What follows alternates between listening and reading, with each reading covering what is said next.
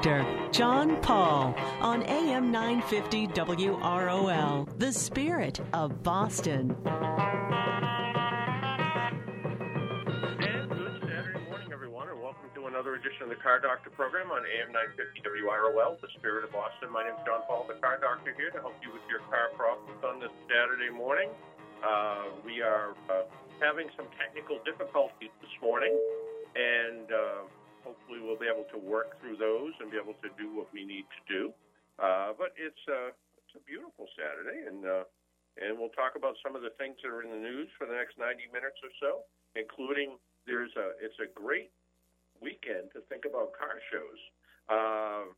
On August 7th at the Lars Anderson Park at the Lars Anderson Estate in Brookline, bring your Italian car or motorcycle or simply love the Italian design. They are having the Tutto Italiano car show, and that's at the Lars Anderson Museum. And that is sponsored by Bach Maserati, McLaren of Boston, Ferrari of New England, and Aston Martin of New England as well. And that is, they have some beautiful cars that are always there. Day of registration, if you want to show up, it's $40 for cars, $15 for motorcycles. And there's an online discount of $5 if you'd like to register online. If you want more information, you can just call the museum directly, and they can tell you more and more about that. I've only been to Tutto Italiano once, and it was sort of an odd thing because I was actually returning a car back to the museum, and I borrowed one of their cars for an event, or rented it technically, I guess. And it was quite the event as it turned out. And when I brought this car back in a trailer, everybody assumed there was going to be some crazy, exotic Italian race car that came out of the trailer. In fact, it was a 1918 Baker Electric. So people were a little bit disappointed, I suppose, but it was still a great event. I stayed there for a while, and it isn't just about the cars. It was about food. It was just a really good time. So if you're hanging around someplace tomorrow and you're looking for something to do, take a spin over to the Lars Anderson Museum, and also check out the new exhibit at the museum as well. But check out Tutto Italiano. That's a good event, and they have lawn events almost every weekend right through the fall, and they have some great events there. Next weekend, August 14th, at Herb Chambers, Herb will host his fourth Cars and Coffee events of the season, and this is going to be at the Lexus Hingham dealership. And this time he is going to have on display his Mercedes-Benz 300 SL Gullwing car, and that is a beautiful car. And Herb shows up. His collection isn't that as big as it used to be. He's actually kind of cut back a little bit on some of his cars, but this is a beautiful car. It's certainly worth taking a look at. And the other event that's taking place today is at the Hebert Candy Mansion up in Shrewsbury, and that event is the Bug Club event. So if you're a fan of air-cooled engines, Volkswagens, Corvairs, dune buggies, things like that, check out what's going on up at the Hebert Candy Mansion. I think that's running from 9 to 2 today, and that's a great event. And those are fun cars, and those the people that like those cars just have a really good time with them. So it's certainly worth checking out and seeing what's going on there. Again, it's sort of car show season, so certainly worth seeing what's going on and checking out some of the various things. Speaking of car shows, this is a little bit different, but Amazon has revealed details on how U.S. customers can join Jeremy Clarkson, Richard Hammond, and James May for a once-in-a-lifetime experience at the studio recording their new program called Grand Tour. The guest list for the brand-new Amazon original series premiering this fall on Prime Video opens today, enabling customers to apply for exclusive tickets to the tent recording taking place in Southern California in front of a live studio. Amazon.com customers can apply to be in the audience of the recording studio from 9 a.m. And this came out just yesterday, I guess. And the registration is open until midnight on August 8th. They said they're overwhelmed with the customer response to our first studio tent recording, which they did in South Africa last month. And they're excited to announce the next location of the Grand Tour, according to the VP of Amazon Video Europe. The guest list for application of our California recording is open today for a limited time, so get in quick. The Grand Tour will launch in fall 2016 exclusively for Amazon Prime members and will be available via Amazon video apps for TVs, connected TVs, including Fire TV, mobile devices, online, and Amazon.com Originals. For a list of all the Amazon video-compatible devices, you can go to Amazon.com/how-to-stream, and you can keep up with all the news on Twitter, twitter.com, The Grand Tour at Amazon.com. The Grand Tour joins Prime Video's lineup of award-winning and critically acclaimed TV shows and movies, which includes series like Mr. Robot, Downton Abbey, The Americans, Orphan Black, the Amazon original series and movies from Amazon studios like Transparent, The Man in the High Castle, the kids series Tumble Life, and Love and Friendship. So Prime members can choose to stream or download Prime Video so they can kind of keep up with everything that's going on there. So if you're a fan of the old Top Gear show, you can check it out and see what's going on with that. So what happens when cars aren't safe anymore? Well, according to Mark Rosekind, he's the head of NHTSA, and we've had him on the show once before. The auto industry has a tendency to lean heavily on technology solutions to improve safety, but changing human behavior must also be part of the picture. Mark Rosekind, administrator for National Highway Traffic Safety Administration, said the agency's long-term goal is to get to zero traffic deaths in the U.S. from the 35,200 that happened in the past year. In the auto industry, we're always looking at changing the behavior because changing the human would be really hard.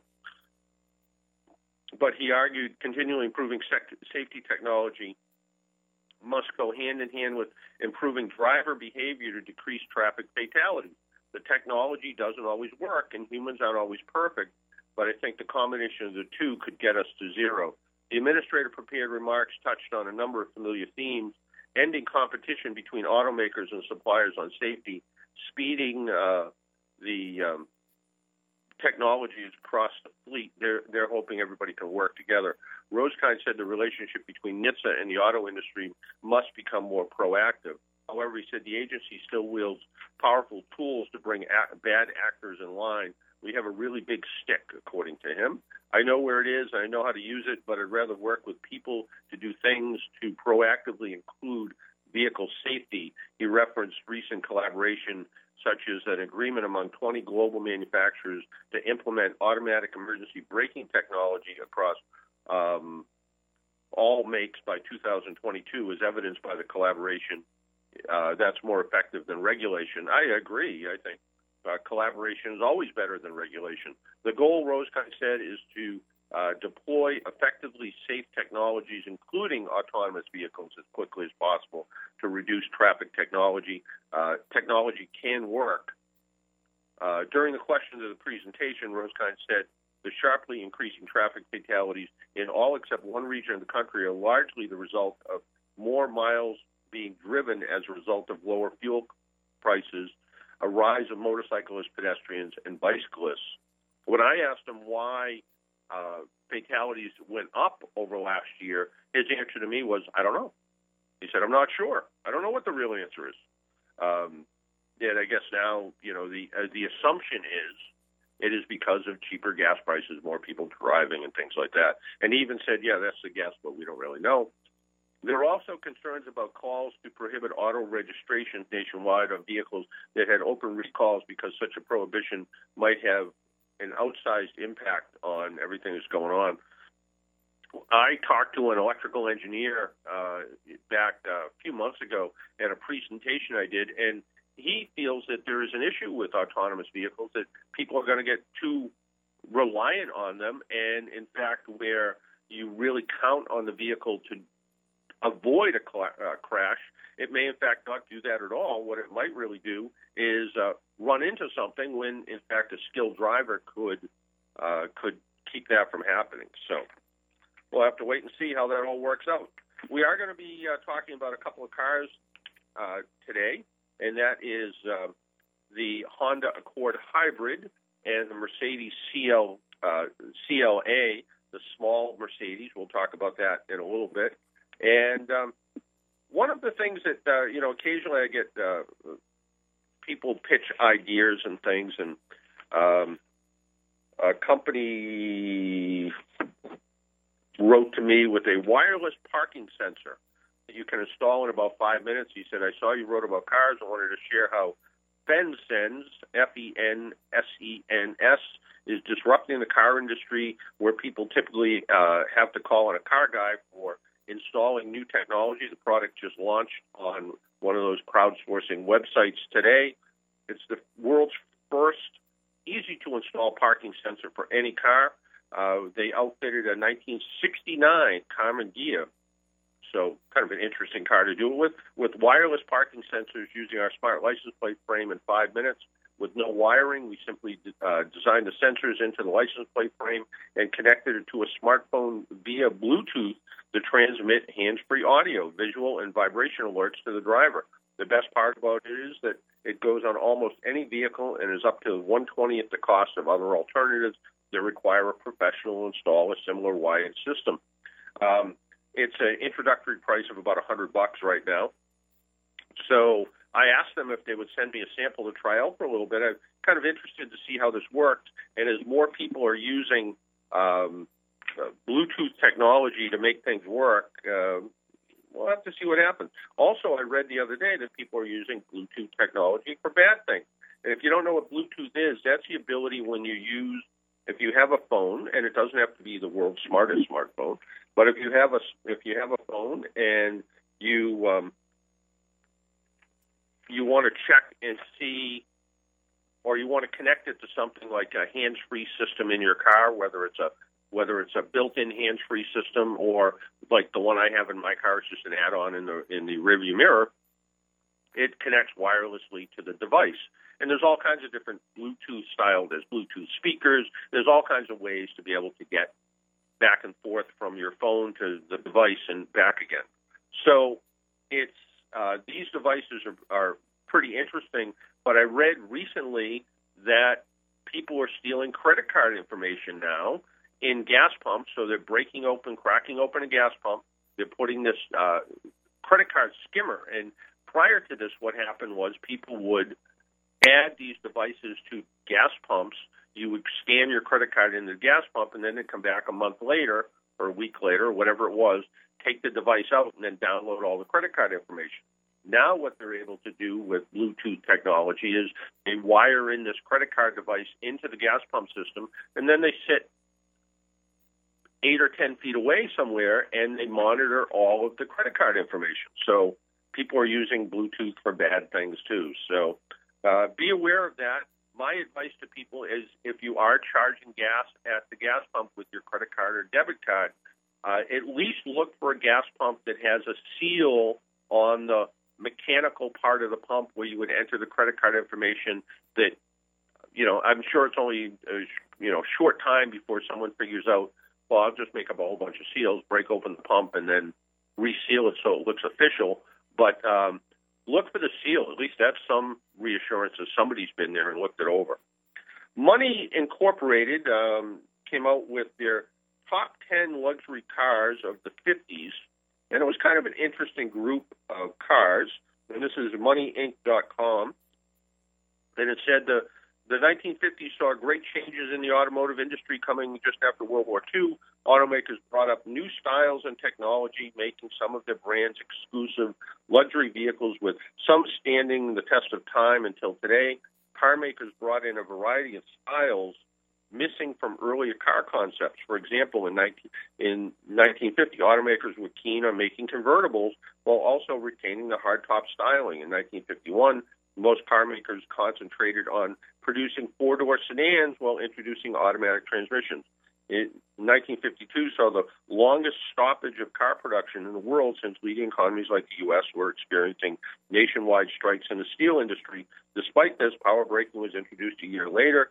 Use of power steering and air conditioning systems in cars came in 1953. 1954 to 56 saw the most auto manufacturers concentrate on making cars safer. For example, the Autotronic Eye, which could automatically dim high beam lights when oncoming cars were approaching, came to use. By 1957, most vehicles had been fitted with some form of automatic transmission. In the late 1950s, saw Volkswagen become one of the most popular cars in the world, and Chevrolet making striking changes in the rear-end styling of some of their vehicles. Ford came up with luxurious Continentals, while Oldsmobile completely redesigned its body. It's interesting, the device that dims your high beams, we're starting to see that come back. In fact, the Honda Accord that I'm driving now has the ability to have automatic headlights that go on high beam when the road is dark and automatically dim at the very even sense of an oncoming vehicle. So if you're taking advantage of high beam lights, and you should if you're having a little trouble seeing at night, it's a good way to do that. So what did they say? Well, number one, the 1957 Chevy Bel Air, nicknamed 57 Chevy, the two-door convertible, saw upgrades from the 1950 when it was first made available. However, in 1957, General Motors made several striking changes to its design and even advertised as the Hot One. It incorporated a Ferrari-inspired grille. I don't see that somehow. An interior carpet, chrome spheres on the front fenders, stainless steel window moldings, as well as full wheel covers. It has a super turbo fire gas engine. You could even get it with fuel injection. It also had a 2-speed Power Glide automatic. I don't remember the 57 Chevy having fuel injection, but and it also had an automatic transmission with park reverse, neutral drive, and a low range. By then, it was America's most recognizable car, making it a number one car for the rich and enthusiasts, according to the people from Money here. At the time, the car had a sticker price of $1,800. In 1953, they liked the Buick Roadmaster Skylark, built to mark Buick's 50th birthday, and the engineer behind it, this high-end convertible from General Motors, was selling at $5,000, so almost 3 times the price of the 57 Chevy. Its production began in 1951, coming with 2 doors and sharing its drivetrain with the Roadmaster. It had a very beautiful shade of reef blue against two-tone red and white interior. It had a Selectronic AM radio, full carpeting, power brakes, power windows. Much of its external looks were handmade. Trunk lid, convertible tub, and hood were housed, and they had the nailhead V8 engine, and it actually had a 12-volt electrical system, a little unusual for the time. Its seat frames and steering column were lowered a bit in order to provide proper headroom. It also came with the Skylark center emblem. Money also liked the 1950 Jaguar XK 120. It had a double overhead cam 6-cylinder engine. It produced 160 horsepower, which was a big number. Today, we laugh at 160 horsepower. It was extremely quick, capable of sprinting to 0 to 60 in under 10 seconds. Again, we would laugh at that for being so slow. It was originally priced at $4,000. A 1955 Chrysler Imperial, selling at a stratospheric price of $15,000. The Chrysler Imperial came with an internal combustion V8 engine with Hemi heads. The V8 produced 180 horsepower, making it an extremely efficient luxury vehicle during that time. Power brakes and power steering incorporated into the car were standard. Imperial, with its wheelbase, which was bigger than the standard car, provided more backseat legroom. The front egg crate grille was widely spaced, and it had a freestanding gun sight taillights, is what they call them, installed in the rear section. The gun sight taillights doubled as sparrow strainer taillights, hence keeping the birds away from the jet engine design, I guess. One of my favorite cars, a gigantic car in my mind, the 1956 Continental Mark II. It made headlines between 56 and 57 as one of the most luxurious vehicles of its time, selling for a staggering $10,000 in June of 56. It came as a 4-place coupe, luring the wealthiest Americans into buying this Ford Motor Company vehicle. Its interior had standard leather upholstery, air conditioning. It had a 6-liter V8 engine. It made 285 horsepower, and it was a really, really nice car. It reminds me of just a T-Bird of the time on steroids, just a beautiful car. The 1959 Cadillac Coupe de Ville, undoubtedly Cadillac's one of the most classic cars to ever exist in the world. You remember when you had, a Cadillac taste and a beer budget sort of thing? Or that's a Cadillac style of vehicle, or, that's the Cadillac of something or other. Too bad they don't quite say it that way. Its V8 engine offered lots of horsepower. It was originally priced pretty reasonable at $4,600. Number 7 on the list, the 1952 Bentley R-Type Continental. It remains one of the most popular luxury cars in the post-war era. It's flashy, it's lightweight.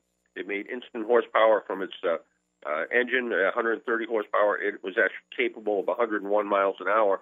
The engine was mated to a 4-speed manual transmission for better driving experience. And number 8, 1956 BMW 503 Cabrio. That's BMW's first post-war sports car. It came with a V8 engine, according to this. Parts of the bodywork were made from aluminum, and the 2+2 seating arrangement was a little unique for a sports car. The car was iconic and of indulgence and luxury thanks to the excellent driving experience. It also had standard brake servos.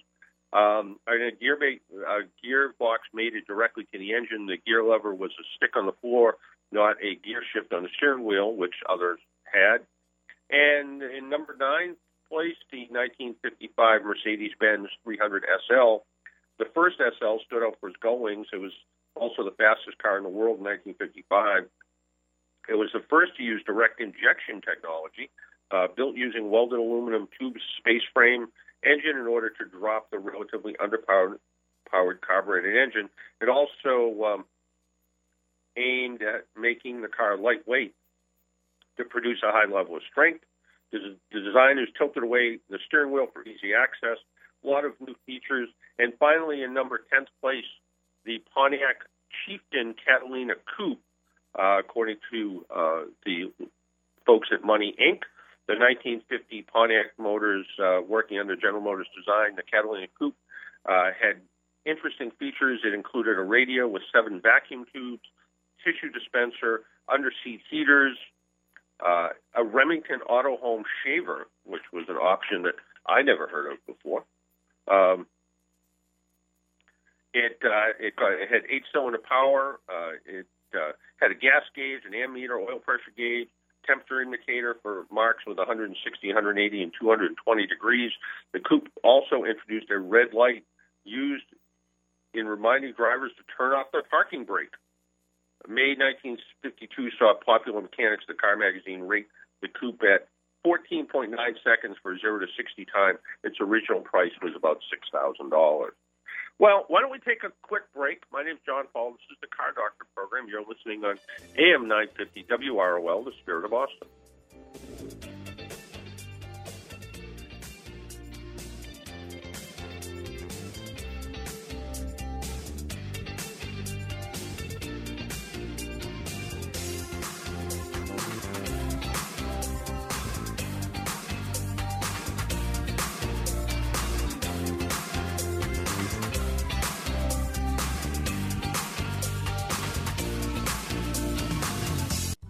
Do you dread the car buying experience? Would you like to save time, money, eliminate stress, and positively know you got the best deal possible?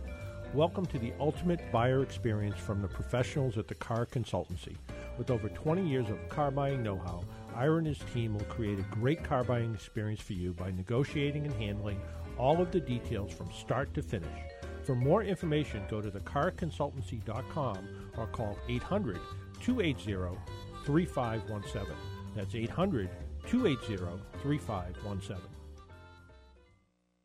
Looking for incredible zip lining and climbing adventures in the treetops? Come on down to the ICC in Canton and visit Treetop Adventures, Greater Boston's #1 zip line and aerial challenge park. There are 10 trails located up in the trees with over 15 zip lines and 100-plus aerial challenges, and they're designed to accommodate everyone from beginner to expert. Fun for everyone. Visit treetopcanton.com to book your treetop adventures today. That's treetopcanton.com. Have 3 ex-wives and your current trophy wife wants a life insurance policy 3 times the size of your previous mistakes? Relax and call Big Lou at Term Provider. Big Lou says if you're in your 50s in reasonably good health, a $1 million term life policy should only cost about $200 to $300 per month. Call Big Lou at 800-352-9239. Remember, Big Lou's like you, always looking and medicating too. Call 800-352-9239. Paid non-attorney spokesman. Attorney John Sheehan, Los Angeles, is responsible for this content. This ad is not legal advice. Choice of lawyer should not be made solely by advertisement. Services may not be available in all states. Have you had surgery in the last 10 years? Did your doctor implant a filter or umbrella to trap blood clots? Please call 800-888-8888 now. The IVC filter may move or break, causing serious injury. Please call Solino and Barnes now. 800-888-8888. IVC filter patients may be entitled to compensation. 800-888-8888.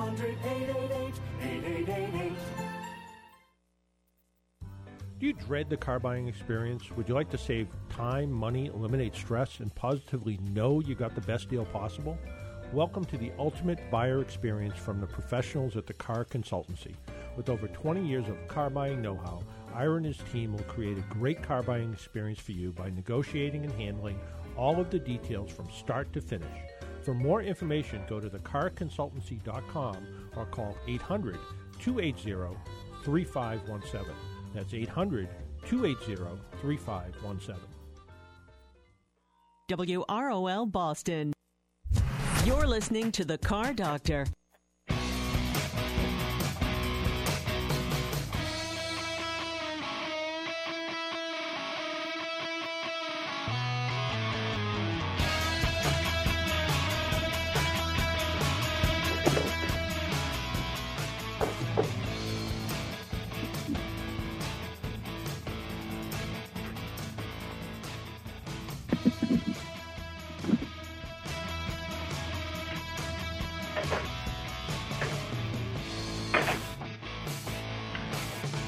Welcome back to the Car Doctor program on AM 950 WROL, the Spirit of Boston. We're still having some technical difficulties for some reason. I don't know what it is, so I'm broadcasting over my cell phone. Anyway, we'll try to do the best we can with what we got. Try to go from there. I'm not sure if we can take phone calls or not, but I don't know. We'll try. So do you think there'll ever be a Corvette, a mid-engine Corvette? Well, according to General Motors, maybe. General Motors is moving forward with a long-rumored plan for a mid-engine Corvette, making the biggest engineering change in the sports car since its debut in 1950s, according to a report. General Motors is moving forward with a long-rumored plan for a mid-engine Chevrolet Corvette, making the biggest engineering change in the sports car ever, I guess. The Corvette, one of General Motors' oldest nameplates, continues to attract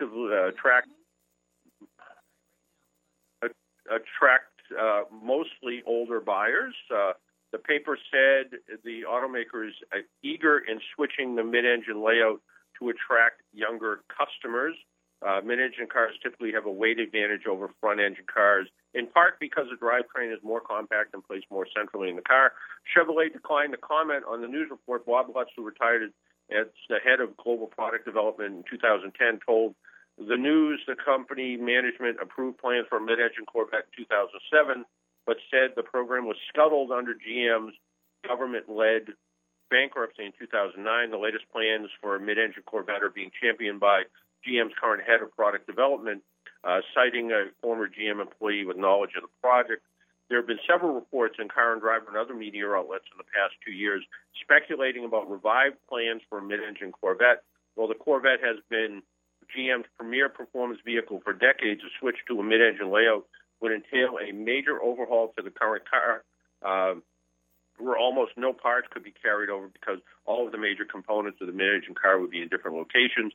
Switching from front to mid-engine layout would entail engineering a new chassis, creating a new transmission and axle to drive the rear wheels, according to some sources, developing a new cooling system, air conditioning, and suspension. So essentially a completely new car. The mid-engine Corvette would give GM a true competitor to Ford's upcoming GT supercar, which no one's going to, I shouldn't say that. 500 people, I guess, are going to be able to buy that car, including somebody who's been on this program before, Carl Bauer, apparently got the letter in the mail which said he is a qualified buyer, and he's going to be able to buy the car for $500,000. And we'll have to wait and see.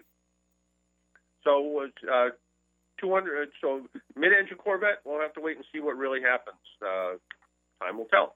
Let's talk to Tom. Good morning, Tom. Hello, John. Can you hear me? I can hear you just fine. Okay, good. Everything's great. Okay. My cousin was working on his car yesterday. I went to see him, and it's a 2006 Ford van, like an Econoline. It has a small V8. Problem is, starts up fine, idles fine. When it warms up, you take off and you go to stop, stalling out. You went to a couple of different people, and they, really couldn't find what it was. And then somebody said an alternator, which is, but I did see something online about that. So we did change it. It didn't change anything. It made no difference. We had the radiator. We had everything up. We checked vacuum lines up as best we could, tightened all of that stuff. Really could. So explain it to me again. It starts up just fine. You put it in gear, it idles just fine. At cold, when it's cold. Yep. And then when it reaches cold, normal operating temperature, you're up. You go to stop at a light after, and it just dies if you take your foot off the accelerator. You can keep it running if you keep, the gas pedal up, but the idle's dropping down below 1,000, and it just stalls. And what year did you say this van was? 2006 Ford. Yeah. It's a van at Econoline. Small. I don't know the liters or whatever, but that's fine. The when you look at things that cause stalling when the engine's cold, you have to look at things that only come on when it's cold. And one of the things that only comes on when it's cold is, for instance, an EGR valve. So it's not cold. It's stalling when it's hot. I mean, only come on when it's hot. I'm sorry. Okay. Yeah. So you have to look at things that say, well, okay, what doesn't work when the engine's cold, and what does work when the engine's hot. Right. So you start to look at things like that, and you go, well, one of the possibilities is, let's look at it and say, well, it doesn't have. If it was a carbureted engine, the thoughts are still the same. If it's a carbureted engine, you would look at, the choke comes off, and is the fuel pump not able to do its job? Well, it doesn't have a carburetor; it has fuel injection. So what works when some things are hot that don't work when things are cold? One of the things I would look at is the EGR valve. The EGR valve is a vacuum control device, and it's a temperature control device. And if the EGR valve is operating at an idle when it shouldn't, when the engine is hot, it's going to act like it's got this great big vacuum leak, and it's going to make the car stall. So I would look to see whether the EGR valve was leaking, and you can kind of tell when the engine's warmed up and it doesn't want to run well. Take a can of carburetor spray and spray it all around the EGR valve and see if the engine idle picks up. When it stalls, does it stall like it's flooding out, or does it stall like it's just stalls and shuts off? I think it just more or less dies. The idle just starts to decline, and it dies. I don't think it's like electrical, like abruptly just dies. Okay. No. And it's more fuel off vacuum. When it restarts, does it just turn the key and restart it? No problem. Yeah, from what he said. It's not much, but So it doesn't sound like it's flooding over. It sounds like it's a lean stall, and that would lead me to believe it's an EGR valve problem of some sort. Right. Now, that's I've researched them in the past. So they're sort of externally mounted. They could be anywhere, though, on these engines. Normally what happens is an EGR valve is mounted somewhere where you can sort of. Well, if it wasn't a van, I would say you can sort of get to it. Yeah. But it's usually mounted on the intake manifold somewhere, and it has a tube that usually goes to it on some Ford products. But like I said, that's kind of where that's one of the areas that I would be looking to try to see where it is, and it has an electrical connection that goes to it too. So it's a fairly complicated little thing, but if it is leaking, it's going to cause a fair amount of problems with how it runs, especially how it runs when the engine warms up. Right. Didn't they have some problem? Like I remember some years ago with something with one of them, and they would carbon up or something. There was something. Yeah, they would carbon. What it is, it's an interesting looking valve because it's a metal shaft with a fairly heavy valve inside of it, and it has to seat up against a tapered seat. And carbon can build up, and it will hold the valve open. Oh, so it's an actual valve, almost like an valve. So it's an actual style of a valve. So right. That can be, that can certainly be part of the problem. And that's kind of where I would look for things that would cause a lean stall. And the EGR valve is just one of the more obvious ones that would cause it. Right, because it runs fine any other day. Be on the expressway, no problem. Because then the EGR valves work in the way it should, because up at above idle speed, that EGR valve is going to open and close a whole bunch of times. What it does is it lowers the combustion temperature in the engine a little bit, so the engine doesn't tend to knock and ping. So when it sits at an idle, it's supposed to shut, so you're not recirculating that bad air inside the engine that wants to make the engine stall. So again, I'd look at the EGR valve. Now, there's one other thing I'm going to have them do, and I figure since we have the air cleaner pull it off, is spray down the throttle body. Now, can you use, is there any special type? I want to spray the throttle body, but I know like the map center and stuff, you're not really supposed to clean or something. You could do damage to, you've said in the past. Yeah, some you can clean, some you can't. It depends. Some of the map sensors, for instance, map sensors are vacuum control. You're probably thinking of the other one, right? Yeah, and those you have to be a little cautious of because that stuff's pretty caustic. But the throttle body cleaning that, they've finally come out and they've changed the name from carburetor cleaner to throttle body cleaner. It's the same stuff. Okay. So all right. I just get it good and clean. Can't hurt. The other thing is there is an idle control solenoid. Yes, I'm familiar. That's supposed to, go open and close and keep the car at an idle. That will also cause stalling if the thing's stuck and carbon up too. So you can actually take that idle control solenoid out, clean it, and put it back in and see what happens. Yeah, I've actually had that problem with my own older vehicle, and I found that, and it worked fine. I just stuck it back in. Right, that's a good point. Yeah. Okay, well that's good. Yeah, we've got a couple of things to go after then. Yeah. But you know what? What's funny though is several shops now that work on vehicles said that with these vehicles, an alternator can cause that problem. And I can't understand it. So we actually changed it. One guy almost guaranteed it. He said, I've seen this with alternator. And I actually went online and there was something about that. What would the alternator, if the alternator is making enough noise and feeding back to the ECM, I suppose it could. I guess with the sensitivity of electronics, anything. Yeah, maybe, but that's about it. Yeah. Well, anyways, thank you, John. All right. Good luck, Tom. Yeah, you too. All right, take care. Bye-bye. 617-770-3030. 617-770-3030. Let's talk to Rick. Hey, Rick. Did you forget the phone number? Yeah, that was it. Yeah, 617-770-3030. But yeah, and it's I need to apologize a little for the quality of the program today. We're having some technical difficulties. I was all excited to, broadcast from home today, so I didn't have to, taking a couple days off. So I was, the technology gremlin has come back to haunt us, I guess. So. Oh yeah, that's happened more than once with you. Yeah, I know. Yeah. Well, my wife and I are having a disagreement, just a friendly one, and about driving. One of us says that if you're going down a hill, and you can take your foot off the gas and you can coast and you'll save a little gasoline just by using momentum of the hill and stuff like that. Uh-huh. And the other one says you really isn't saving much at all. When you take your foot off the gas and coast, you are saving a little bit of gas because depending on the car, when the throttle closes, it sends the throttle position sensor sends a signal back to the computer that says, shut off the fuel injection system, don't deliver any fuel. But you still are using energy, and anytime you use energy, you use fuel. Back in the, if you talk to an old truck driver, and there used to be, and it's even in a song, It's they refer to something called, I think it's called a Georgia overdrive. And a Georgia overdrive was putting the truck in neutral and rolling down the hill to save gas.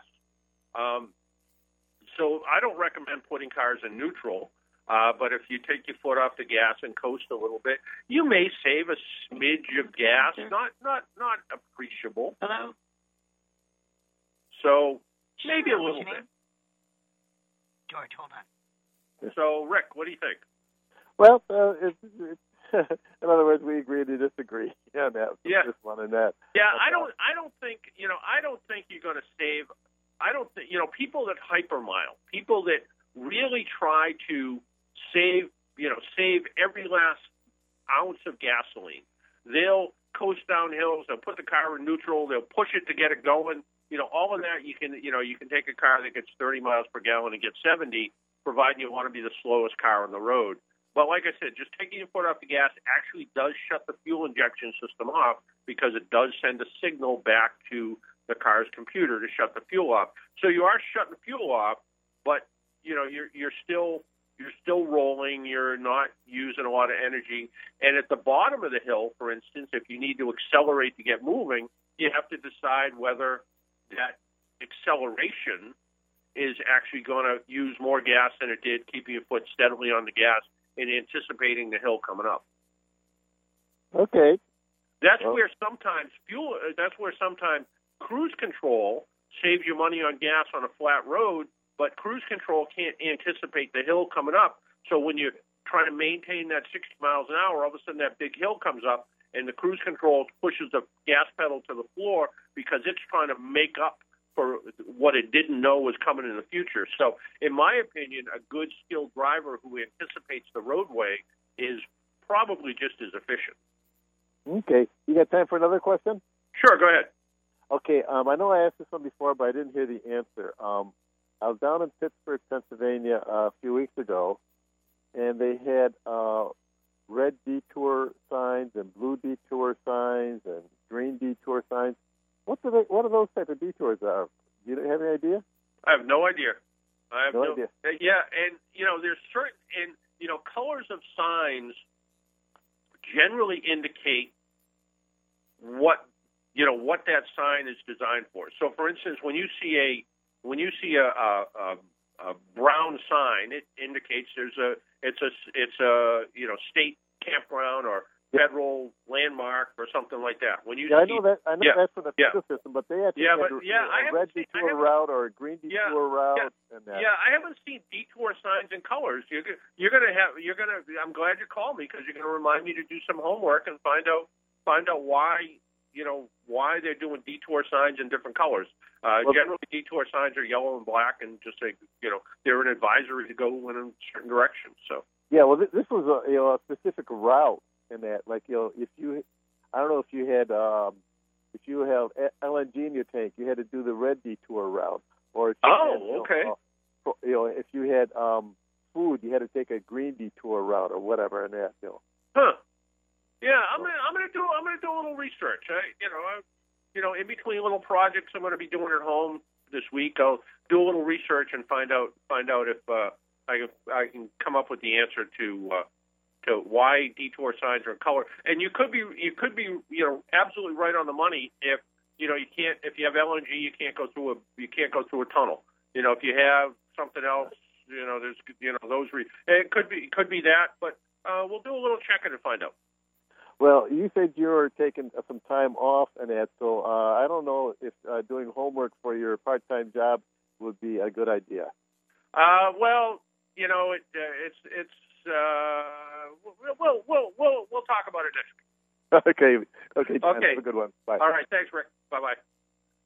617-770-3030, 617-770-3030. George on the line?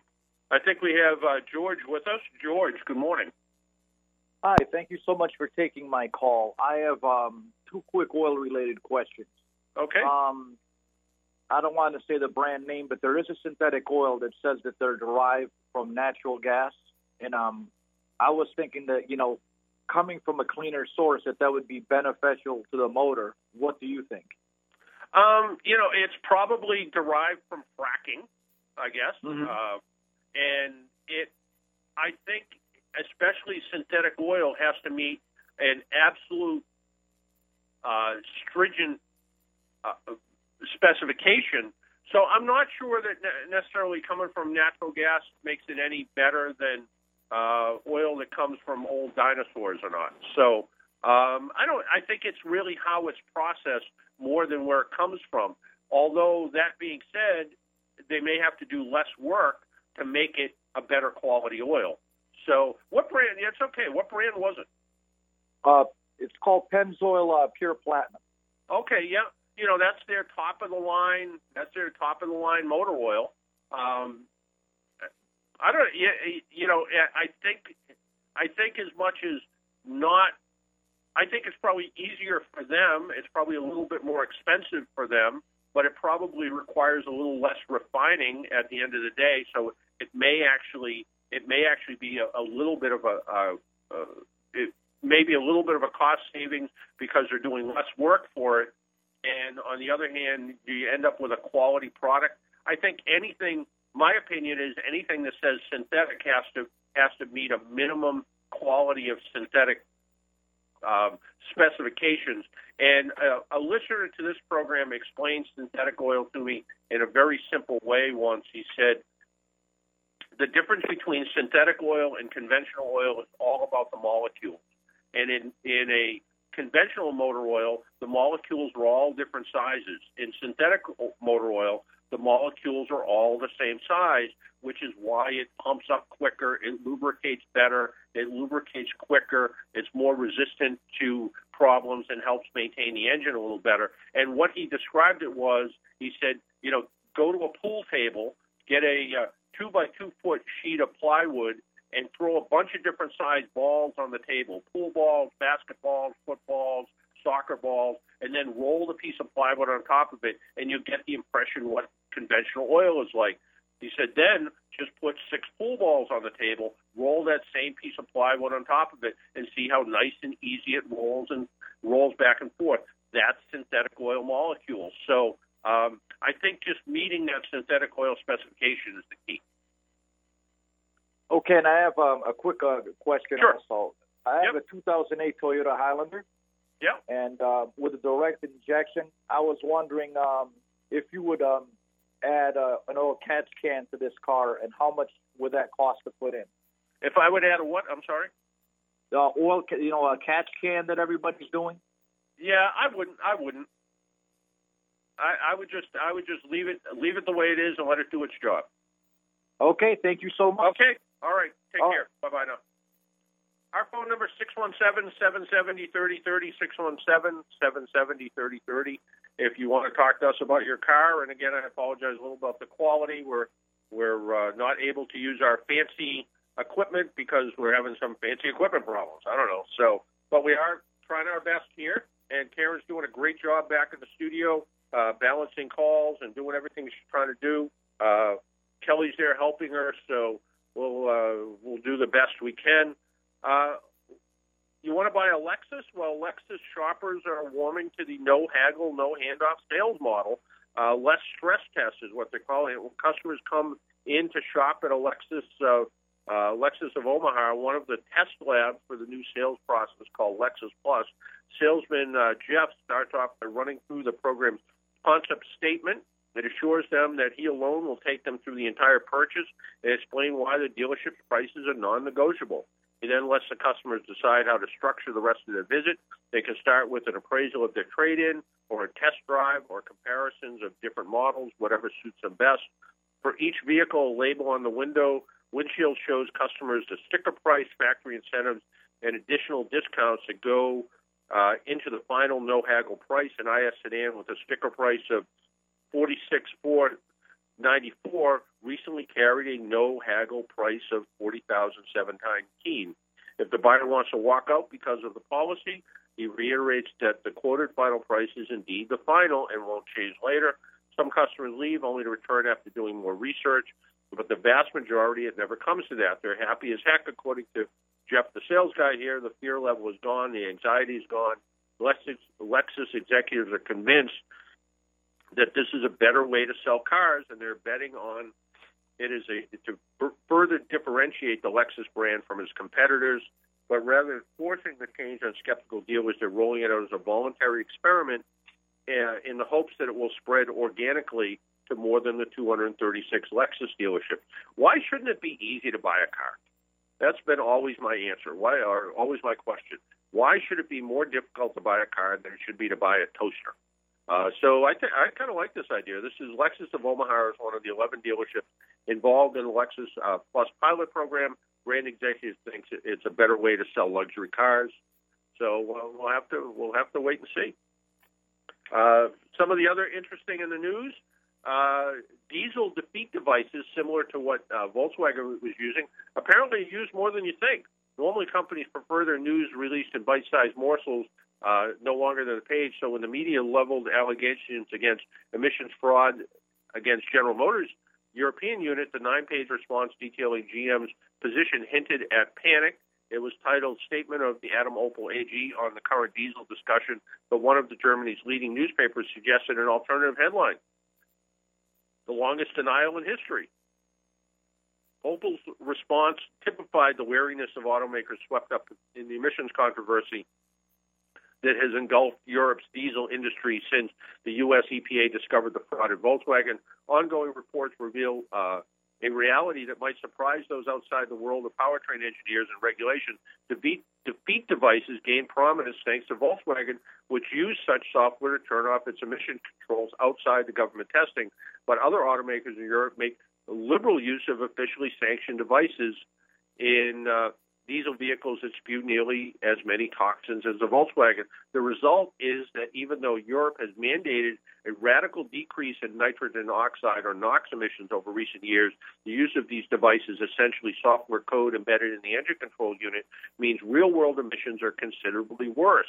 The variety of euphemisms such as engine calibration and acoustic function thermal window, or in the U.S., auxiliary emissions control devices, describe conditions under which the car makers may minimize or switch off their expensive exhaust treatment systems in the name of guaranteeing mechanical durability. A recent investigation of 53 diesel models by Germany's transport ministry discovered broad use of legal defeat devices. For example, officials found the 1.6-liter diesel engine in the BMW 2 Series emitted more than 5 times the legal NOx limit on the road. The 1.5-liter diesel engine in one of Renault's cars emitted 13 times more than the ceiling that the European Union mandates. So part of the reason the defeat devices are widely used in Europe traces back to a loophole in the European Union emission laws.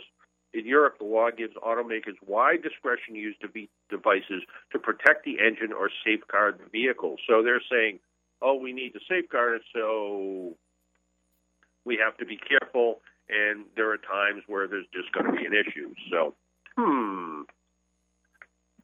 Nissan is adding a single cab version to its Titan. So if you thought the four-door Nissan Titan was too big, they're coming up with a single cab version. In 2017, the Titan single cab will be named the Titan XD single cab. Simple enough name. They're scheduled to reach U.S. showrooms late in the fall. This is where we'll see a huge opportunity they've never been able to see before, according to Rich Miller, Nissan's product planning director. SUVs and commercial work vehicles, this is a basic work truck. It's a contractor, the welder, the guy with the generator in the back. The Titan, redesigned for 2016, eventually comes with 3 cab configurations, single, crew, and future king cab, and 3 bed lengths, 3 engines, 5 trim levels, so you can get the really fancy one if you want. The Titan XD cab will be equipped with a Cummins V8 engine, turbo diesel, or a 5.6-liter V8 gas. The Titan single cab, which has a shorter wheelbase than the XD, will come with the V8 gasoline engine only, but a V6 engine will be added later. The single cab version of the Titan, a rugged but affordable entry point work truck, represents Nissan's biggest step to vibe for the U.S. commercial truck, dominated by the Detroit 3. It's interesting, even Toyota with the Tacoma has basically a work truck version. The Tacoma, I think there should be more of that. The version of the Titan plants a flag in the ground, and we're here to compete for the full-size business, according to Nissan's folks. Hyundai's coming out with a hot hatchback. If you're interested, Hyundai Performance Division, which sounds kind of funny when you describe it that way.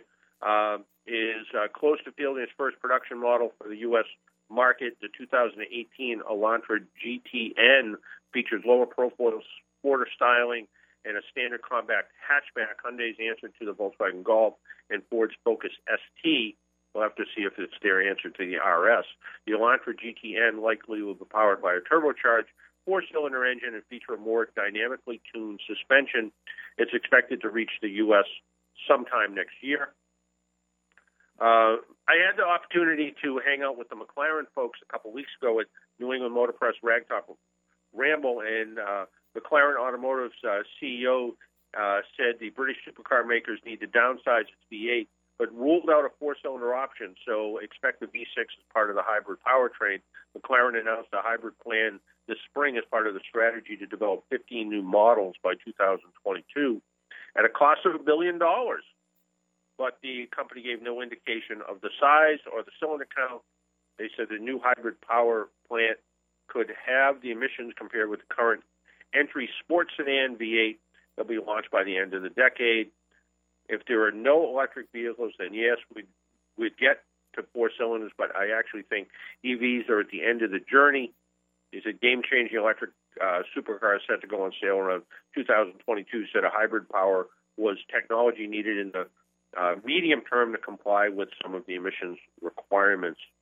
And if you have, again, a whole bunch of money, Mercedes-Benz will announce a convertible version of its AMG GT sports car in 2017. There's some spy shots of the vehicle around, so it's worth taking a look at. Why don't we take another break? My name is John Paul. This is the Car Doctor program. It's about 9:26. If you would like to join us, our phone number is 617-770-3030. We'll be right back.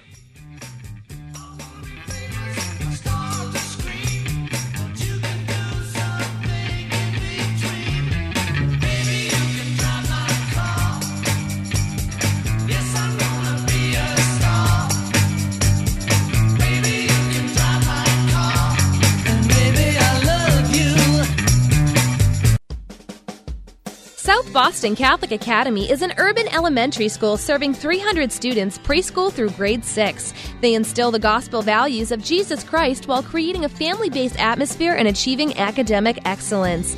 Being located on East Broadway in South Boston makes South Boston Catholic Academy an ideal choice for working families in and around the Boston community. Take a listen to what Principal Nancy Carr has to say. Children come into the school as early as 7:15 and are at school until 5:30 to help those families who are working in downtown Boston or in the Seaport area and surrounding areas to be able to have the opportunity to drop off their children for everything that South Boston Catholic has to offer and then pick them up at the end of their workday. Be sure to find out more today.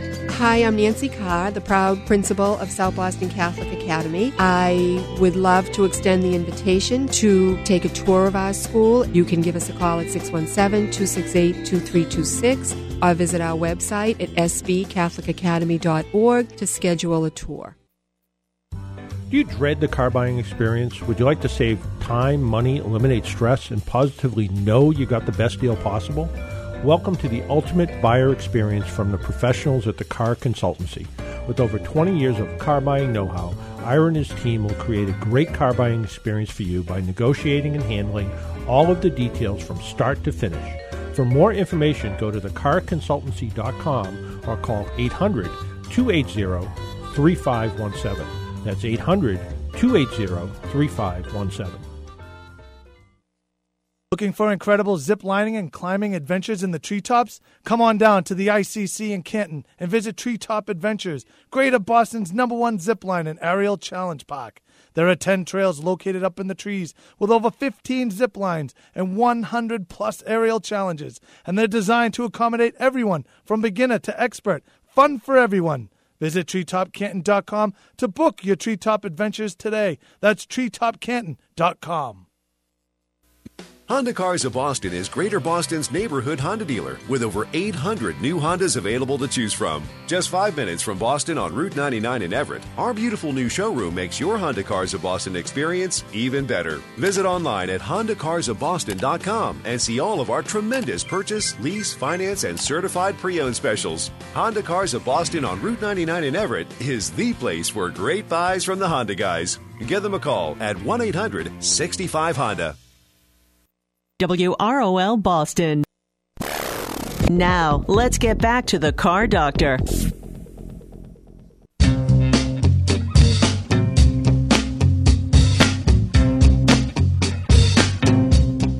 Mustang Sally.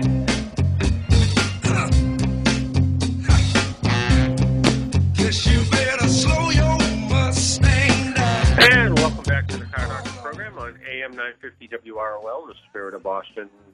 My name's John Paul, the Car Doctor here, broadcasting, well, less than desirably over my cell phone.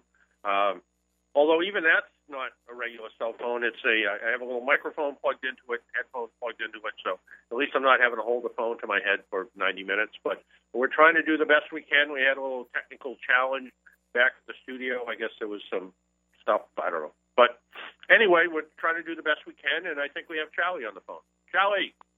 Hi, John Paul. How are you, sir? I'm still breathing.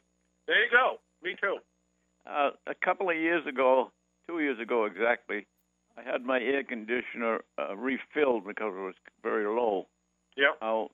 Now the 2 years have passed. The air conditioner is blowing cool air, but not cold again, which means I got a slow leak. Absolutely. Right. So it's going to cost me about $100 just to pump it up again, you know. But there's this Super Mechanics in Peabody said they've had a couple of compressors freeze up because running them when they're low like that, they have a tendency to seize up. Is that true or what? If what happens is a low pressure switch that actually shuts the compressor down when it doesn't have enough refrigerant in it. So not unless the switch is bad, I don't see that happening. Because what happens? I mean, the only thing that lubricates the compressor is the oil that's trapped in with the Freon stuff. So what happens when the pressure drops down to the point where the compressor doesn't want to, where it shouldn't cycle anymore, it just shuts the compressor off. So yeah. I don't think so. According to them, they thought it was because there was very little oil in there and it overheated and seized up. Well, yeah, I mean that will happen if the low pressure cutoff switch isn't working. And sometimes what people do is they'll disconnect that switch for God knows what reason. And yeah, so but no, if the system's working the way it should, the low pressure cutoff switch comes into play. It says there's not enough pressure, it shuts the AC off, so you don't get any AC at all, and it doesn't damage the compressor. That's the whole point. So I can get by with it. It's not as good as I'd like to have it. Now that, you know, if this 90-degree weather ever goes away, it'll be fine. You know, I can get by in 80-degree weather with it. Yeah. I think maybe just you got to get through a few days this week, and it'll probably be fine. Yeah, but I don't want to spend hundreds of dollars to find a leak and fix the leak and and that's really what it's going to be. It's going to be you're going to spend. You know, you could go to a parts store and buy a little kit for $40 and add a little bit to it and watch the little gauge. They give you a little gauge system, and that's going to put some stuff in it, and it's going to bring it up a little bit, and it's going to be okay. But you know, you hate to do it for just, you know, a few more warm days. Yeah, right. I tried that 2 years ago, and I couldn't get the stuff to go in there for some reason. But with a high-powered system, they pump it right up. And the way they do it then is they actually put the system under a vacuum. So it actually, when you do it, you're taking low-pressure gas, putting it in the intake of the compressor, and it sucks it in as a gas. Right. What they do is they put the system under a vacuum, and they just pump in liquid refrigerant on the high side and just fill it up to the right amount. But, well, as long as it won't seize up and screw up the... No, I don't... if the system's working the way it should never seize up. Yeah. It should never seize up from not having enough refrigerant in it. Yeah. No, I called Firestone. They're talking $150 just to check it out and all this baloney. And I mean, they'll do an excellent job, Todd. By the time I get out of there, it's going to be $200-300. Oh yeah, and I would feel better about spending $300 in June than I would about spending $300 in August. Well, this will be my last year with this car anyway, so I don't want to put any more money into it. There you go. All right. Thank you very much. All right. Thanks, Charlie. Bye. Bye-bye.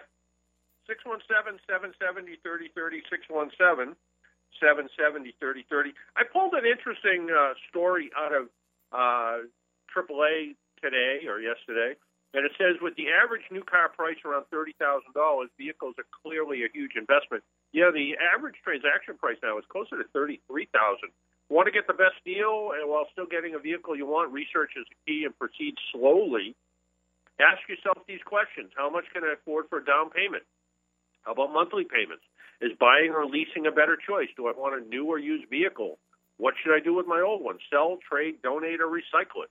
Well, recycle, I guess, if it's really bad. Should I buy from a dealer, private party, or other seller? Last year, more than 80% of Americans who bought new cars did online research first, checking automotive reviews by experts, using the online loan calculators, comparing similar makes and models, finding safety ratings, and getting insider information on dealer invoice pricing, trade-in values, and rebates.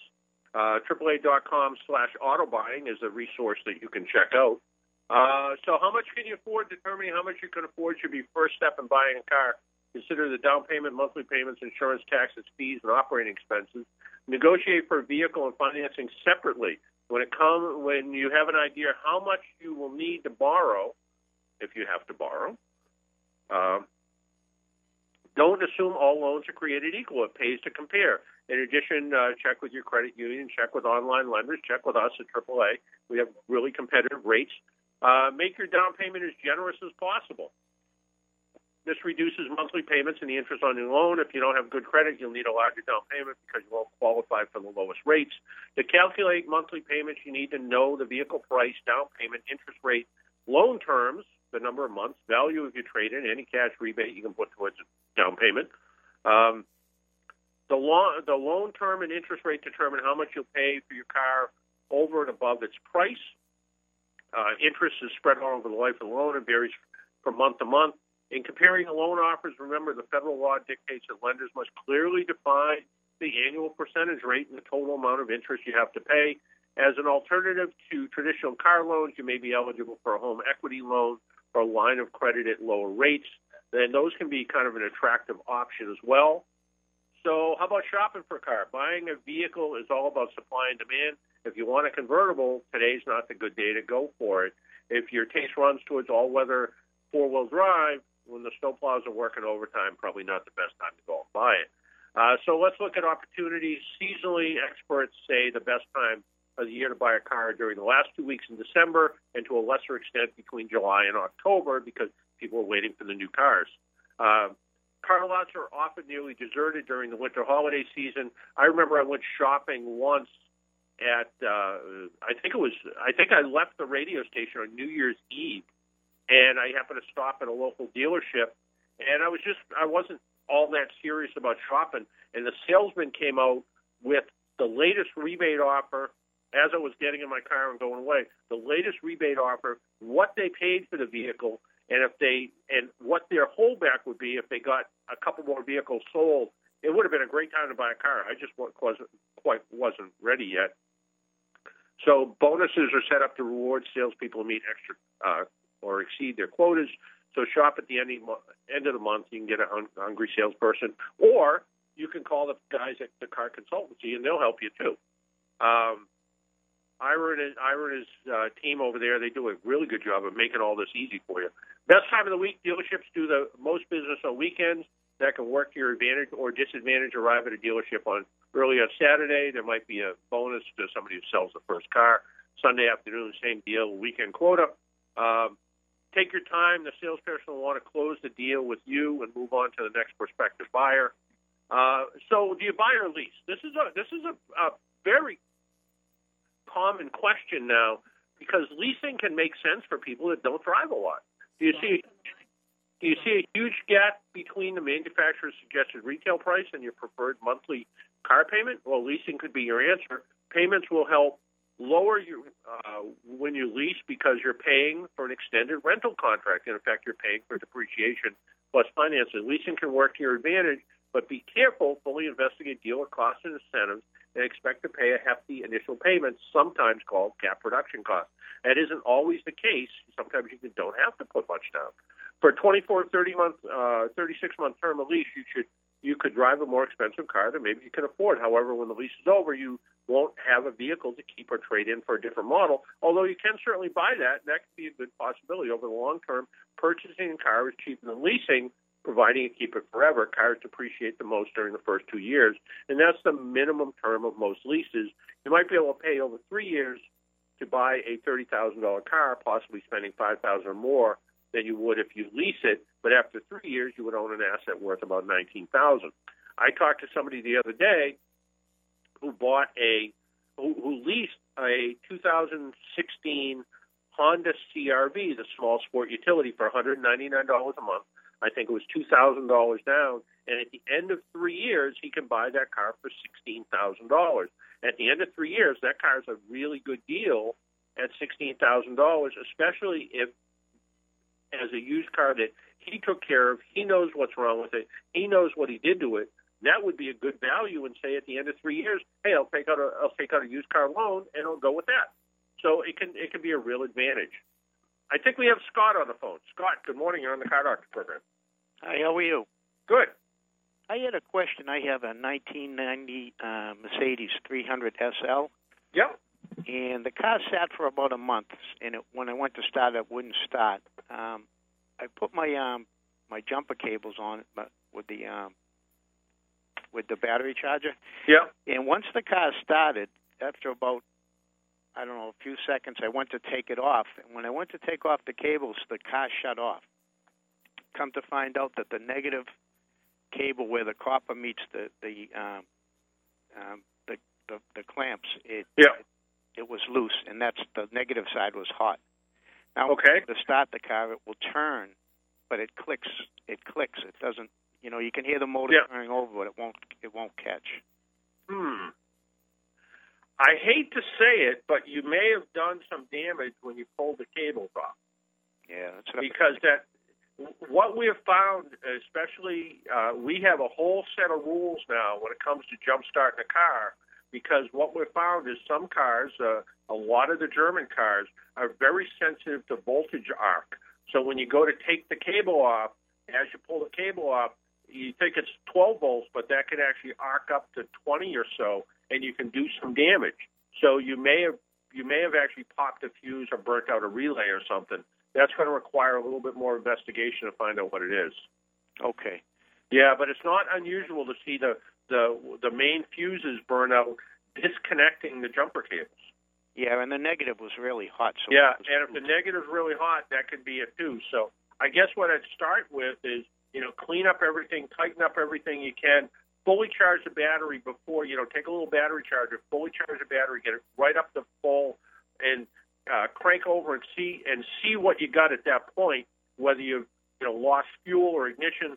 Check all the fuses, check all the relays, and then kind of go from there. There is a main relay that controls a fuel pump, among other things, and it could be you could have just damaged the relay. And if that's it, that's not real expensive. Okay. Do you have one question? Sure. Okay. 1996 Chevy Corvette. Yep. It has the ASR light, and the service light comes on. That when you start the car, it's not on, but when you touch the gas, it comes on. Generally, and generally that's tied into the ABS brake system. Okay.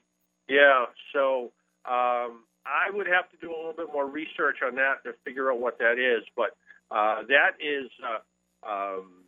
Because I think ASR is automatic stability response or something like that, right? Right. Yeah. So that there hasn't been any work done to the steering system, has there? No. Because it can also, if there's a steering angle sensor that can be a problem too. But you said it was what year Corvette? 1996.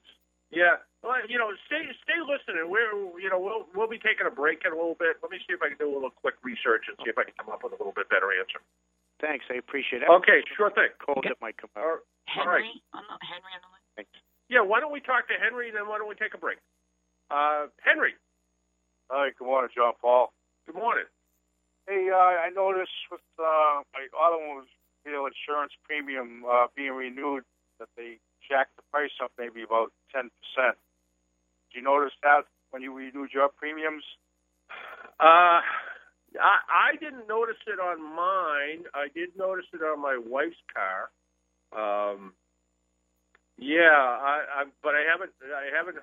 But I haven't heard of a reason. If anything, I thought insurance rates were supposed to be going down. Yeah, I was, saying to myself, gee, John Paul's giving us good advice about leasing and buying cars. What does John Paul do when he goes to shop for car insurance? Well, I work at AAA, so I don't have any choice. I buy my insurance where I work. So. Oh, okay. So they got you over a barrel. Well, I've been at AAA for 32 years now. So when I have a question about my insurance, I just walk across the hall to the insurance department. So. Right. Yeah. So that saves me a little bit of work. I know it pays to shop around, and I was talking to a guy, and he said he got a really good deal from insurance being sold through the Costco operation. Yeah, there are some deals. I mean, you look at some of the online deals, and see what's out there for prices. It never hurts to shop around. All the insurance companies are getting competitive because what used to happen, way back when in Massachusetts, there was no competition. Everybody had to sell insurance for basically the same price. So, but now that's a lot different, and there is competition with the Geico people and the Liberty Mutual and all of those. So so it makes sense to shop around a little bit and see what's out there. Did you hear about the guy that started the company that's like the Carfax for car insurance? Yeah, I haven't heard of that for a while, but yeah. And up in New Hampshire, this guy's got a startup company, and he got a big grant from the state because it's such a good idea. It's called valchoice.com. And he had all this great car insurance, and when he had an accident, they were still tucking him with a big $100,000 hospital bill. Jeez. So he got fed up and did his research because he's a computer expert and started his own company like a Carfax for car insurance called ValChoice. And it rates the company on how good they pay and whether they pay or not, or whether they fight you or not, and it gives you a rating on it. Well, it makes sense that somebody should come out with something like that. I'm surprised somebody didn't do it sooner. I'm disappointed it wasn't me. Yeah, keep that in your tickler file, ValChoice. Yeah, I know. Well, I'm going to have to check that out. All right, well, keep all right. Safe. All right, thanks. All right, take care now. Bye-bye now. 617-770-3030, 617-770-3030. Why don't we take a quick break? When we come back, maybe I'll have a little answer to ASR questions. We'll be right back.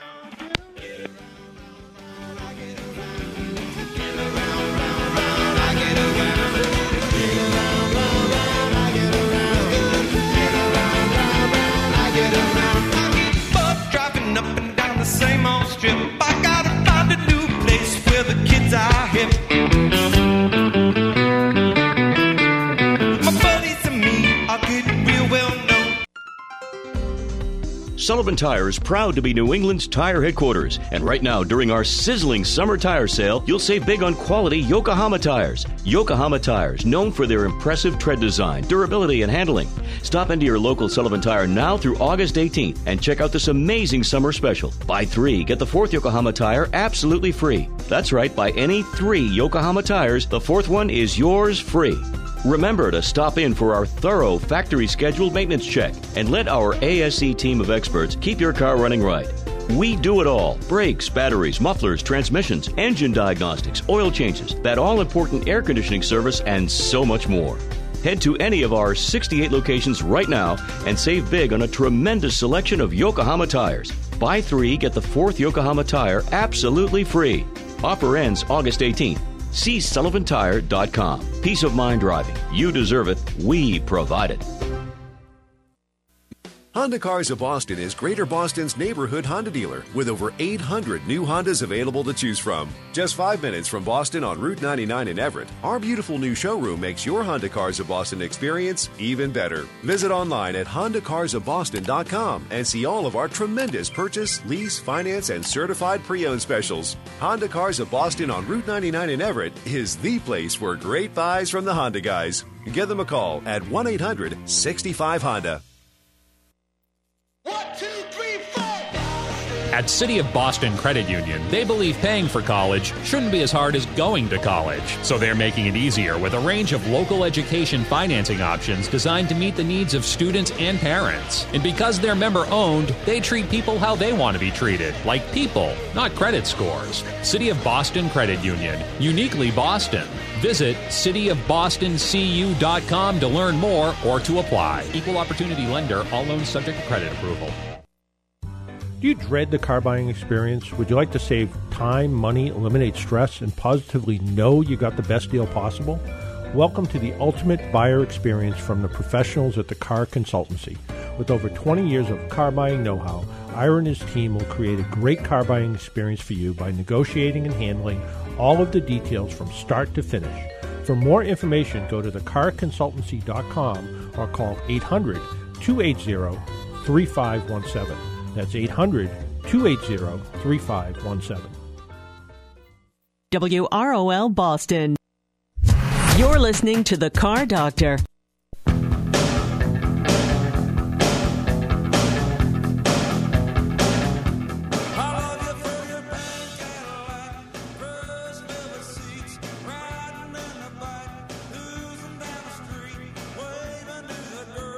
And welcome back to the Car Doctor program on AM 950 WROL, the Spirit of Boston.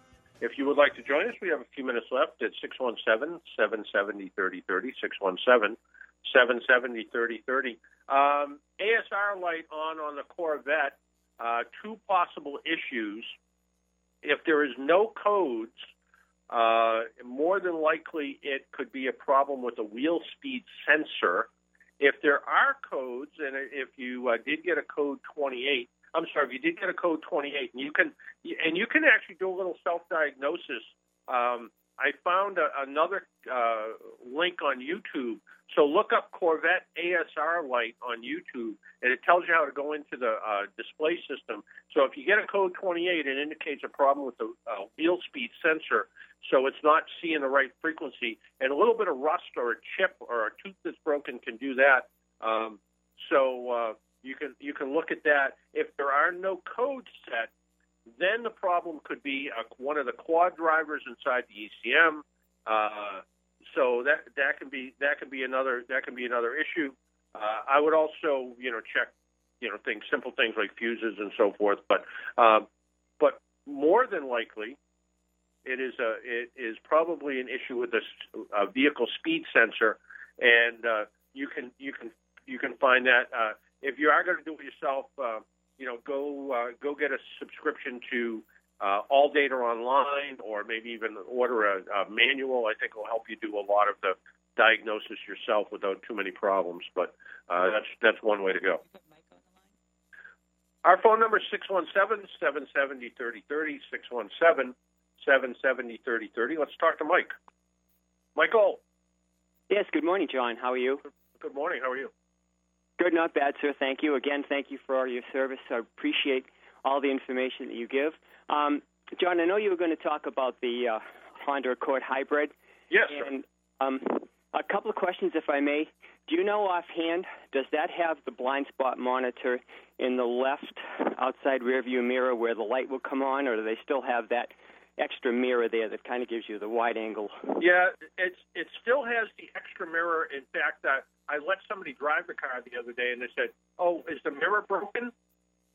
Yeah. No. Okay. Yeah, it has that little 1.5-inch wide, slightly panoramic view, and they don't have. It's odd that a car that has a blind spot monitor on the right with a rear view camera doesn't have a blind spot light on the left side. Yeah. The other thing too is Do you know, you talk about this, does the car have a spare, or is it a spare option that you can put in there, or is the fact that it's the hybrid you don't have that option? It has a air compressor. It does. Okay. But I was looking at it the other day, and I was thinking that by the time you take the styrofoam out, where the air compressor sits, and lift up the cover, I'm willing to bet you can fit a space saver spare, at least a mini spare in there with no problem. Okay. Yeah. A lot of you've mentioned this before, that's one of those options that you can trade in the compressor and put the money towards a spare. Yeah. In fact, I had a guy email me the other day about a 2016 Chevrolet Cruze, and it only had the air compressor kit. He liked the car okay. He hated the idea it didn't have a spare. He went back to the dealer and said, "Hey, what can we do about this?" They just gave him a spare. They took the air compressor kit. They gave him a spare and wanted him to be a happy customer. So. Yeah, John, we've talked before about a good adjustment of the mirrors, in your opinion, is the way to go. But I just find it interesting, like you mentioned, that the left side doesn't have the light, and the right side gives you the option, through the screen on the inside. Yeah, here. I find it weird too. I asked one of the salespeople, and they said the Honda Pilot has that on the left side. Now, whether he misspoke or something, but I was thinking it would be kind of curious that the Pilot would have that option and they wouldn't put it in something like the Accord, So yeah, and the Accord Hybrid comes with every advanced technology system there is. I mean, I'm not saying you can drive this car with no hands, but you can drive this car with almost no hands, because as it drifts out of the lane, it will shake the steering wheel to let you know you drifted out of the lane. It will also kick the car back over to the middle of the lane. It will warn you if you're about ready to run into somebody. It's got smart cruise control, so you can set the cruise control at 75, even though the traffic's only going 55. It'll maintain that distance and safe speed all the time. It's got that right side driver system, so it's got every bit of technology you can possibly imagine, but it doesn't have a left side blind spot monitor. Yeah, it's kind of puzzling when you think about it. But may I ask you another question, sir? Sure, go ahead.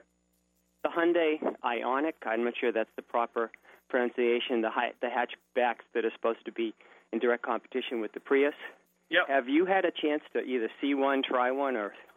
No, other than I've read a little bit about it. I don't, other than they're saying it's, that we're going to be a true competitor with Prius. I don't know anything about it.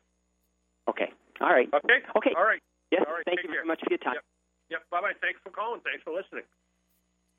And I really owe it to everybody to kind of go over this Honda Accord review. I'm sorry I didn't. The latest Honda Accord can be ordered as a coupe, a 4-door family sedan in 7 trim levels, powered by a 4-cylinder engine, powerful V6, or in the case of our test model, a hybrid touring sedan.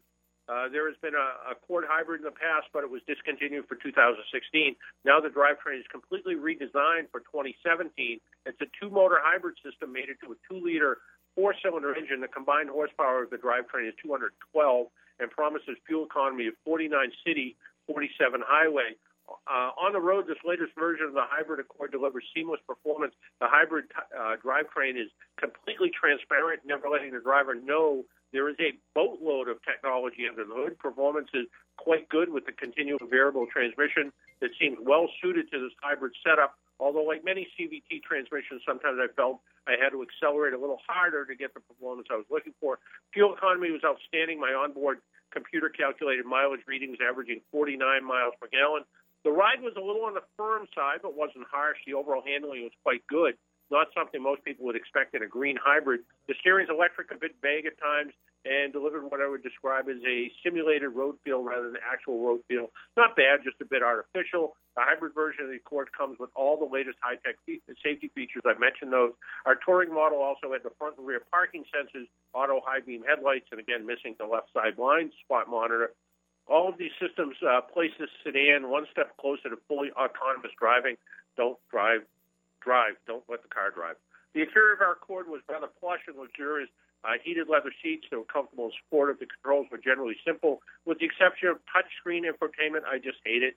Like many cars, it's just frustrating to use. even though the steering wheel mounted controls help, I would have rather had a couple of knobs. Buy some knobs, Honda, put them in. There was a decent-sized glove compartment, well-placed cup holders, bin, center console. The rear seat is comfortable for two with plenty of head and leg room. The trunk is decent size, but the battery pack takes up some room. Overall, there's about 13 cubic feet of trunk space. It's about the same for other mid-sized cars. The rear seats don't fold. There's no pass-through for longer items. The bottom line is the Accord is celebrating its 40th anniversary this year, and this latest Accord may be the best yet, although even though there are a few nits to pick, the combination of outstanding fuel economy, roomy interior, and well-executed driving dynamics and top-class safety performance make the Accord a top pick. It seats 5, uses regular gas, great fuel economy, 5-star crash test, base price $30,440, no air compressor. I mean, no spare tire, just an air compressor. I bet Paul Sullivan's in the studio going, where is he? No. You know what I'm thinking about? What? When you do that, when you're reading that, obviously, but did you write it? Yes. So you wrote there were a few nits to pick. I did. You wrote that. I did. Good job. Is that bad? No, Is it's that bad? very. No? It evokes great imagery, I think. And then you called it a top pick, so that must have been a nitty pick. It was actually, yeah. Right. Yeah. So I like the way you write. You're a good writer. Well, thank you. I write. I never really consider myself a writer. But one who writes is, by definition, a writer. Yeah, and one who talks on a cell phone for 90 minutes. Does that make me a broadcaster? What are you on a cell phone? What, don't you have a landline where you are? No. No? No. So in many ways, like, for example, the touchscreen you don't like, you probably were the last one to give up your buggy whip, too, right? I was, and I haven't used the word buggy whip in a while, but the last time I did, I talked to somebody who was much younger than me, and they're like, what the heck's a buggy whip? Yeah, exactly. Yeah. Karen doesn't know what we're talking about. Yeah, I said, good thing you're not a buggy whip salesman. You wouldn't be making any money. Exactly. But having said that, ironically and paradoxically, you were the last one to give up the buggy whip. You like knobs better than touchscreen, but you're very technologically, connected. You're good at that. Yeah. I every once in a while have to teach a 19-year-old something, which always makes me feel better. But the thing about it is, I think having said all that, you're right on the touchscreen technology. Sometimes it is ergonomically better and physiologically better to actually touch something and manipulate it than. Because I want to control the things in the car essentially by braille. Mm-hmm. I want to steer down the road, reach over and touch the tuning knob, the air conditioner, the volume knob, and I don't want to have to take my eyes off the road. But you're okay with automatic windows. I am. Yeah. Automatic transmission. You don't like those crank things that we used to do. No, and I'm a big fan of keep the keys in your pocket and walk up and have the car recognize you and push the start button and drive away. I like that too, but some of the other stuff I find a bit frustrating. Yeah. Hey, you're talking about heated seats. Are there cooled seats too? There are. There are two kinds. There are one that are ventilated, Yeah. which actually has a little fan, Okay. and there are one that actually. Have you ever seen those coolers that you can plug into a car cigarette lighter, and it can either warm the stuff in your cooler or cool the stuff in your cooler? No, but I'm not surprised they exist. Yeah. Well, they have the same technology for the car, and it is weird to sit on a seat and push the cool button, and all of a sudden feel like you just suddenly sat on a big ice cube. It's sort of. I don't like it myself. Well, there were like 3 days in the whole year around here that would be effective. Yeah. It's not all that necessary. Maybe Florida. Yeah. Yeah, maybe. Yeah. All right, you got to go. Where are you? I'm in a bunker in an undisclosed location? Yeah, exactly. Yeah. Okay, there you go. Yeah. All right. Yeah. I get all it. Right. All right. See ya. Yeah. The best in Irish music with Paul Sullivan and the Irish Hit Parade coming up next. Until next week, make sure you wear your seatbelt, drive safely, and be good to your car. Take care. Bye-bye.